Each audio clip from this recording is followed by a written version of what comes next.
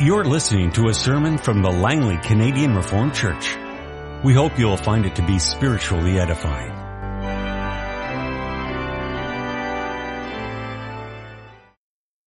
Our reading this evening is from the letter of Paul to the Colossians, chapter 1, the verses 1 through 23. Paul, an apostle of Christ Jesus by the will of God, and Timothy our brother, to the holy and faithful brothers in Christ at Colossae, grace and peace to you from God our Father. We always thank God, the Father of our Lord Jesus Christ, when we pray for you, because we've heard of your faith in Christ Jesus and of the love you have for all the saints, the faith and love that spring from the hope that is stored up for you in heaven, and that you have already heard about in the word of truth, the gospel that has come to you. All over the world, this gospel is bearing fruit and growing, just as it has been doing among you since the day you heard it and understood God's grace in all its truth. You learned it from Epaphras, our dear fellow servant, who is a faithful minister of Christ on our behalf and who also told us of your love in the Spirit. For this reason, since the day we heard about you, we have not stopped praying for you and asking God to fill you with the knowledge of His will through all spiritual wisdom and understanding. And we pray this in order that you may live a life worthy of the Lord and may please Him in every way, bearing fruit in every good work, growing in the knowledge of God, being strengthened with all power according to His glorious might, so that you may have great endurance and patience, and joyfully giving thanks to the Father, who has qualified you to share in the inheritance of the saints in the kingdom of light. For He has rescued us from the dominion of darkness and brought us into the kingdom of the Son He loves, in whom we have redemption, the forgiveness of sins. He is the image of the invisible God, the firstborn of all creation. For by Him all things were created, things in heaven and on earth, visible and invisible, whether thrones or powers or rulers or authorities, all things were created by Him and for Him. He is before all things, and in Him all things hold together. He is the head of the body, the church. He is the beginning and the firstborn from among the dead, so that in everything He might have the supremacy. For God was pleased to have all His fullness dwell in Him, and through Him to reconcile to Himself all things, whether things on earth or things in heaven, by making peace through His blood shed on the cross. Once you were alienated from God, and were enemies in your minds because of your evil behavior. But now He has reconciled you by Christ's physical body through death to present you holy in His sight, without blemish and free from accusation. If you continue in your faith, established and firm, not moved from the hope held out in the gospel. This is the gospel that you heard and that is being proclaimed to you, to every creature under heaven, and of which I, Paul, have become a servant. For our text this evening, we turn a little further in Paul's letter to the Colossians to chapter 4, verse 2. Devote yourselves to prayer, being watchful and thankful. Beloved congregation of our Lord and Savior Jesus Christ, we gather here this evening on the threshold of a new year. 1 year is passing, and a new year is coming. 1 more year of our Lord, 2013, has passed, and we enter into 2014.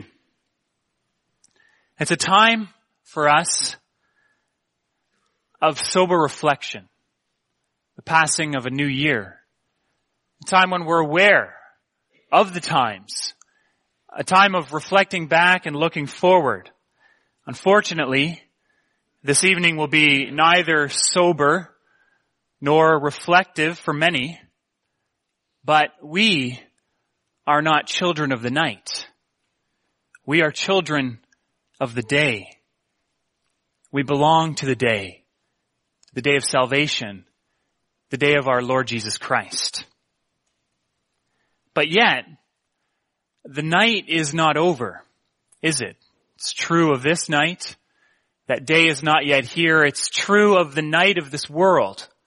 We still live in the night, even though the day has dawned. What was 2013 like for you? The passing of a year is a time of sober reflection. It can be a time of mournful reflection. Perhaps the words of Psalm 102 spoke to the state of your mind, especially the beginning of that psalm. Someone has called aging, the aging process, a succession of losses. That is, as you go through life, especially perhaps once you get to a certain age, everything after that is just loss. You lose one thing after another, whether that's loved ones around you, whether that's abilities within your own body. And so the passing of a year and considering the losses of another year can be a time of mournful reflection. At the same time, sober reflection, even on the difficulties of life, can make us realize, can it, the good things in life. So as the Lord leads us through those difficult trials and difficult times, that He makes us realize and appreciate the good things that we have. We recognize and appreciate the foundational things that we have over against the things that pass away. And so as we walk through these various experiences of life, times of sadness and times of joy, as we walk through different seasons of life, what do we do with them? What do we do with the experiences of a year gone by? What do we do as we look forward in hope? What should we think? Should we be eager? Should we be fearful? Where do we go as we look back with thankfulness? How do we deal with those sorrows and concerns that we still carry with us? Those sorrows and concerns that the passing of a new year is not going to change anything about.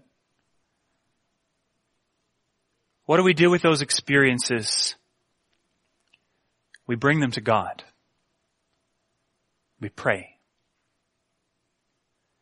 As we have our text before us, the words of the Apostle Paul in Colossians 4 verse 2, this will be our theme this evening.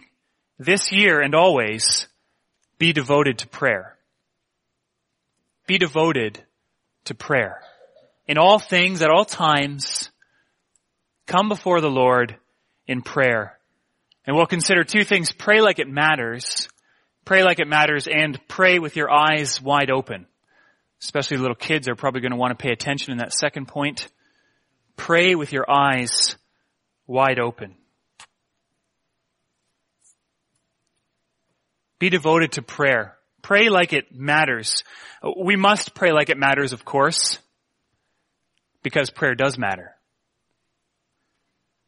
Prayer does matter. And we know that. We recognize that. But yet, do we always live with that appreciation? I'd ask you to consider now whether you, and I'm asking myself too, and I've asked myself in preparing this, do you always believe that it's true, that prayer actually matters, that it counts, that it's worth something? Do you believe that prayer matters, or has cynicism crept in and choked out your life of prayer? You see, cynicism is that pessimistic, that downward, negative attitude of distrust. The attitude that thinks that it's seen this before and this is the same old song again, passing of another year, nothing's new, and it doesn't matter anyways. Cynicism is expressed in those words. It doesn't matter anyways. A cynic is critical of what's going on around them. And so they stay distant and aloof. They stay back from what's happening, but not so far away that they can't still criticize what's happening around them. Paul Miller, in his book, A Praying Life, writes, if you add an overlay of prayer to a cynical or even weary heart, it feels phony. For the cynic, life is already phony. You feel as if you're just contributing to the mess. Is this the way that we feel about prayer? In our text in Colossians 4:2, the Apostle Paul commands, puts it in imperative, the Christians at Colossae to devote themselves to prayer. Why? Because prayer matters. Prayer matters. And why does prayer matter? In the first place, prayer matters because of Jesus Christ. Prayer matters because of Jesus Christ. In this whole letter, and I hope that you heard it as we read through chapter 1 in Colossians, in this whole letter, Paul is very much focused on, keyed into the supreme greatness of Jesus Christ in all things. Jesus Christ is, as Paul writes in chapter 1, the firstborn, the preeminent one, the highest and most important one over, not among, over all creation. He is the source of life. He is the source of all things. He's before all things. And He's the meaning of all things in this world. In Him, all things hold together. In Him, all things have meaning. He's the center of all that's been made. Jesus Christ. And not only is He the center of all that's been made, He is the center of all that's being remade in this world. Of all that's being remade. Paul says in 1 verse 21, once you were alienated from God and were enemies in your minds because of your evil behavior. Where does that come from? That comes from the fall into sin. Christ is preeminent over creation, but creation has fallen because of the sin of man. But God is remaking all things through Jesus Christ. And so Jesus Christ is the head of the church, the center of God's recreating work in this world. God is restoring all things through the blood of Jesus Christ shed on the cross. And He's doing it in and through the church. And Christ is the head of the church. Because of Jesus Christ, there is meaning and purpose and hope in this world. Because of Jesus Christ, there is meaning and purpose and hope in this world. Jesus Christ is the end of cynicism. And therefore, prayer matters. Because prayer is how we communicate with the God who is reconciling all things through Jesus Christ.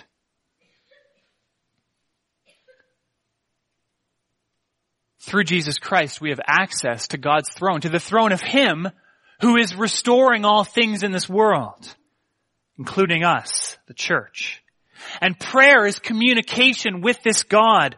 Now, not communication like business communication. We don't communicate with God in a way that you would at the office. Fire off a memo, I need this done. Someone needs to look after this. Could you please give me this? Or form letters, something that we just send without any thought to some kind of impersonal higher power or someone who can chip in or help out. No, prayer is communication, but with the emphasis on the first part, the communing. Prayer is communing with God. Prayer is experiencing and growing in relationship with God. Covenant relationship with God. God has made peace. He's brought us to Himself. He's reconciled us to Himself so that we have this relationship with Him, that the God of the cosmos through Jesus Christ. Prayer is communing with Him. Sharing fellowship. Enjoying. Bringing before God our needs and our concerns and our thanksgivings, and learning to abide in Him in love and trust. That's what prayer is. The elders have been in the last few months and will be continuing in the next few months in the home visit that they're doing, reading and reflecting on Acts chapter 2. In Acts chapter 2, we read about a Christian community that was devoted to prayer. They were devoted to sharing fellowship with each other, and not only with each other, but with God, communing with God. Through prayer, they regularly came together to commune with Jesus Christ, the Lord who had ascended from their midst. He had walked among them. He had been among them to go to the right hand of God the Father in heaven, to the throne that is above all thrones, to the seat of glory and power and authority, where he can accomplish all things, and where he is accomplishing all things in this world. The church would come together and they would commune with him through prayer. The Lord Jesus, before he was about to leave his disciples, Matthew communicates this in 28 verse 19. Jesus promised his disciples and he said, "And surely I am with you to the end of the age." Jesus is with us. Jesus is near us. And in prayer, we experience that promise in a particular and special way. Of course, we always experience that promise through the work of the Holy Spirit and through the Word of God, but also through prayer. So prayer matters. Prayer matters because Jesus Christ matters, and he's seated at the right hand of God in glory. But there's even more to this as well. Prayer matters because Jesus is at the right hand of God, but he is not inactive there. He isn't just sitting there to receive our prayers. No, God is reconciling all things in this world to himself, making peace through the blood of Jesus Christ. God is at work in this world. God has a mission. God has a purpose. And in saving us, he has both accomplished his purpose in us, and he has enlisted us into that same purpose, that same mission with him. To do the work that he is doing. In salvation, there are two things that become very clear to us. In recognizing that God has rescued us, saved us, there's two things that are very clear. One is that we are very weak. Salvation is by grace alone. By grace alone. We are very weak. We can do nothing on our own. And two is that we have a lot of work to do. When your eyes are open to the spiritual realities of this world, you realize that there is much darkness, sorrow, emptiness, and sinfulness for the light of the gospel still to penetrate. When you're in darkness, you don't know the difference. But when you've seen the light, then you know that there is still much in this world for the gospel of our Lord Jesus Christ to accomplish. We are weak. There's lots to do. And therefore, we pray. Therefore, we pray. We see this in the prayers, especially of the Apostle Paul. In almost all his letters, he records his prayers. We read his prayers about the Colossians at the beginning of this letter. And in his prayers, Paul is focused on that work that God is doing in this world, isn't he? He's not so much concerned with himself or his priorities or his plans, because his priorities and plans are God's priorities and plans. He wants to be focused on what God is focused on. He's focused on the work that God is doing in this world, particularly in and through his people. So in our weakness, as Paul sees weakness in himself and in the church, he asks God to give strength. And for the church's task, Paul asks God to help them live worthy lives, and to do that for which God has called them heavenward. Prayer mattered for Paul. That much is very, very clear. When he writes about these prayers, he always writes about the excessiveness of his prayers. Verse 9, for this reason, since the day we heard about you, we've not stopped praying for you and asking God to fill you with the knowledge of his will through all spiritual wisdom and understanding. Prayer mattered for Paul because Paul was a servant of Jesus Christ, the preeminent one over all creation. Prayer mattered for Paul because although Paul had once been God's enemy, God had shown him grace. God had rescued him from darkness. God had caused the scales to fall from Paul's eyes so that he could see both his own weakness and the great task before him. God had shown his grace, forgiven his sins, and sent him into the world to be a herald of the gospel. By the grace of God, Paul was not a cynic. He was a servant of Jesus Christ. And therefore, everything in life mattered to Paul. Everything in life, through the work of the Holy Spirit in him, mattered to him because Christ is the one who gives meaning and purpose to everything. Do you know that as we sit here and as we mark the turning of another year, that Christ is preeminent and that he is at the right hand of God the Father in heaven? And do you know that God, through him, is carrying out his work of reconciliation in this world? Do you know that? Then be devoted to prayer.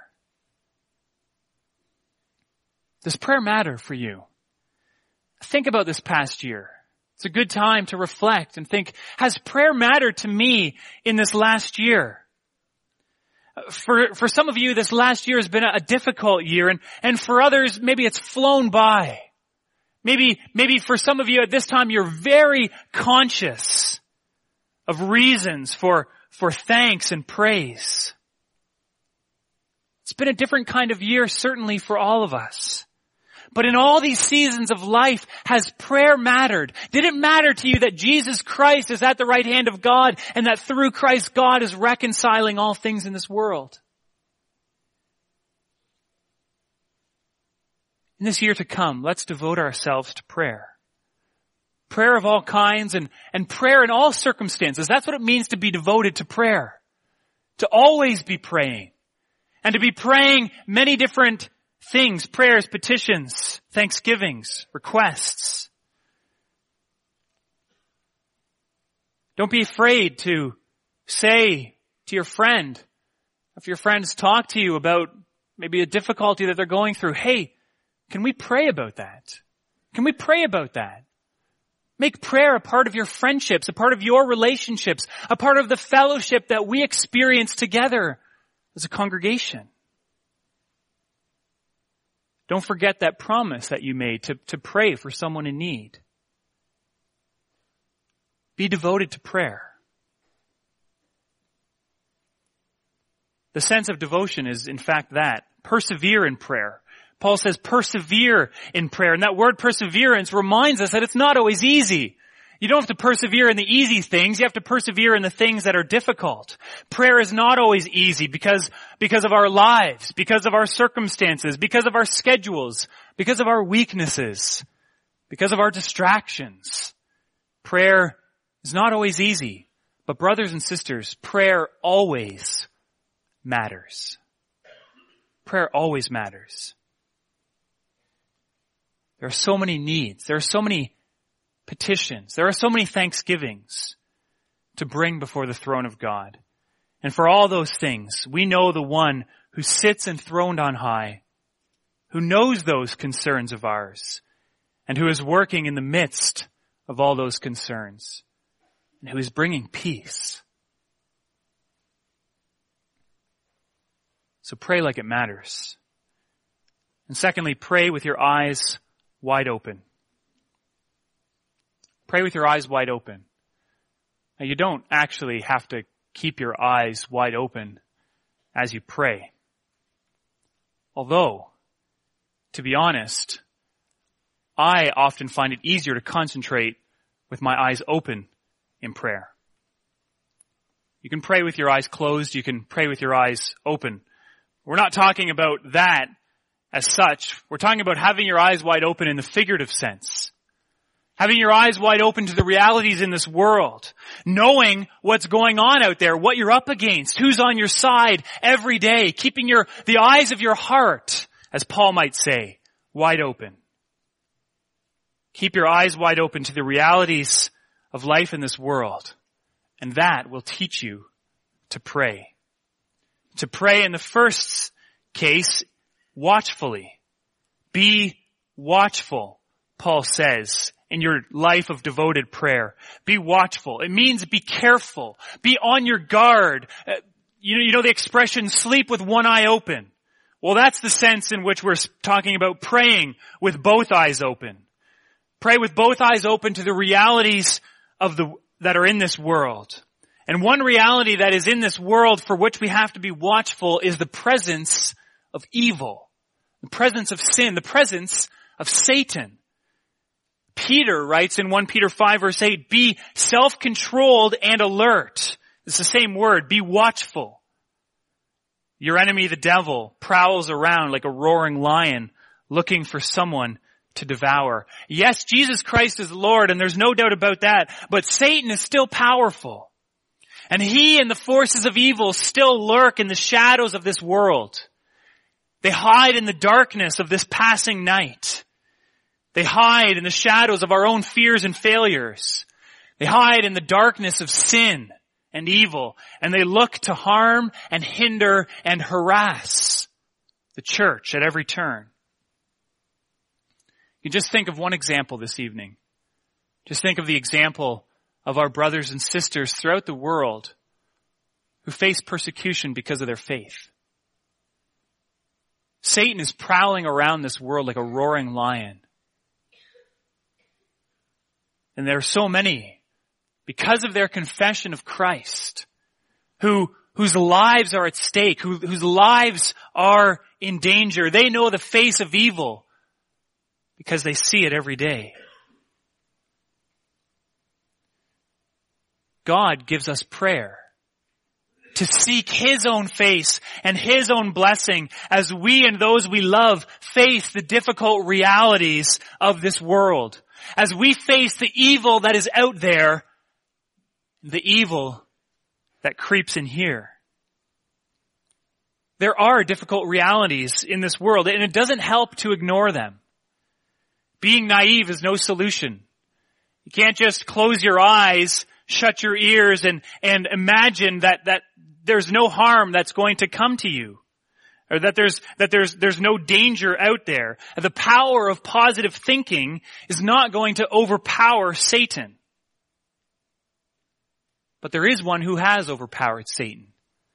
And he is near. And through prayer we can commune with him for daily grace in the trench warfare of life. And so we have to be watchful because of the dark, sinful realities of this world. There's also another reality that calls for watchfulness on our part, and it's what the Lord Jesus Christ was speaking about when he said in Mark 13, therefore keep watch, be watchful, because you do not know when the owner of the house will come back, whether in the evening or at midnight, or when the rooster crows, or at dawn. We need to pray with both eyes open to the reality of Christ's return, when he will come to judge the living and the dead. And that's a day that we look forward to in great hope, isn't it? But it's also a day that we look forward to soberly, and that sheds light on how we live here and now. We need to keep watch over our lives. That's the warning that comes consistently throughout Scripture when speaking about the return of Jesus Christ. We have to keep watch over our lives and keep watch over the priorities of our lives. Do they reflect the ways of the great judge of all the earth?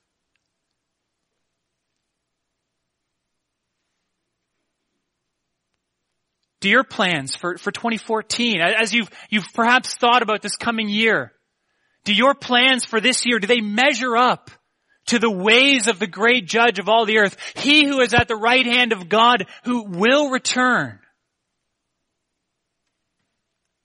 Are your New Year's resolutions built on the foundation of Christ? Built on the foundation of grace? Or are they built on straw and grass, only to be burnt up on the last day? There are resolutions which are good and godly. There are also resolutions which are not worth the paper that they might be written on. And never mind your plans for 2014. What are your plans for tonight? What are your plans for tonight? This is a night that is not characterized by soberness in our world. I know for even myself, at a time of my life, New Year's Eve was not a time in which I was looking forward in hope to the return of Jesus Christ.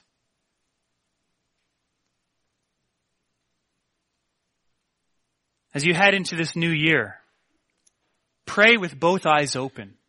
Both eyes open to the reality of this passing darkness and the threats that are still there for us, but also the reality of the coming day of Jesus Christ. So be watchful, but also be thankful. Be thankful. Praying with our eyes wide open means not just having our eyes fixed on the difficult and troubling things of life. Not at all. Not at all. Most of all, we have to have our eyes wide open on Him who is preeminent over this world. Him who is our head as the church, Jesus Christ. We have to have our eyes fixed on Him and the blessings that are ours through Him, both in this life and in the life to come. When we pray with our eyes fixed on Jesus Christ, then we will pray with hearts full of thankfulness. Thankfulness.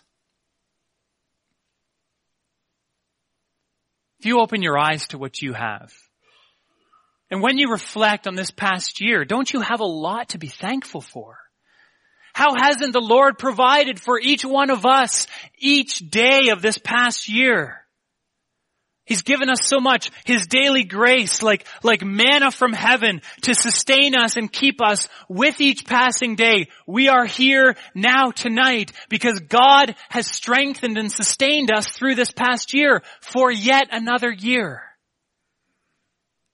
Praise be to Him. And even though we have so much in this world and in this life to be thankful for, the things of this life do not compare with the treasure that is ours in heaven.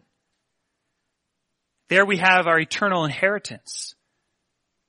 In heaven, at the right hand of God, in Jesus Christ, it's kept safe from all the threats that are here below, so that nothing can ultimately harm us.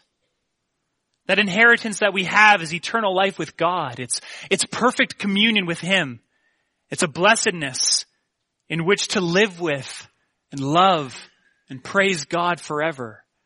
And that is eternally secure with Christ in heaven. It's kept safe at the right hand of God. It's kept safe by Jesus Christ because He has won our eternal security and He has brought us peace. We haven't brought peace to ourselves. We haven't accomplished this through our own efforts, our own merits, through how good or bad 2013 was for us. It hasn't won eternal security for us. Our eternal security is kept safe by Him who has accomplished it for us, Jesus Christ. He has brought us peace with God through His death on the cross. Your life, Paul says in Colossians 3 verse 3, is hidden with Christ in God. It's kept safe like a treasure. It's secure. And so you don't need to fear. Thankful prayer is one antidote to fear. When we look forward to a new year, there's much we can fear. There's the things we know about and there's the things we don't know about. But we can pray with confidence and assurance that, as one explainer put it, our resources in Christ are more than equal to the potential challenges of another year. Considering the realities that we face in this broken world, brothers and sisters, there's a lot that we could fear, isn't there? There's a lot that we are concerned about. And those concerns could come in and grow into fears in our hearts, perhaps especially of the anxious variety. And those fears, they have a way of spurring us into action, don't they? If you don't feel safe in your home, you're going to do something about that. You're going to lock the door. You're going to get a security system. Fears spur us into action. Those insecurities, those anxieties, they make us search the internet for all kinds of solutions and fixes for what we're experiencing, the problems that we have. Our fears make us build fortresses of all kinds that make us feel safe and secure. Those threats out there, they have a way of spurring us into action. Well, brothers and sisters, as we stand on the dawn of a new year, not knowing what is coming, may we be spurred on to thankful prayer. Thankful prayer. Praying to God, yes, in the face of those concerns, but also taking stock of what we have, safe and secure in Jesus Christ. That will lead you to thankfulness. Take stock on this New Year's Eve of how God has blessed you. Take stock of the eternal riches that are yours in Jesus Christ, and you will be filled with reasons to thank God. Jesus Christ, brothers and sisters, is in heaven. Whether he will return in this coming year, we do not know, but we look forward in hope. Jesus Christ is supreme in this world. Jesus Christ is supreme for the church. And therefore, in this year and always, let us devote ourselves to prayer. Amen. This has been a sermon from the Langley Canadian Reformed Church. For more information, please visit us on the web at www.langleycanrc.org.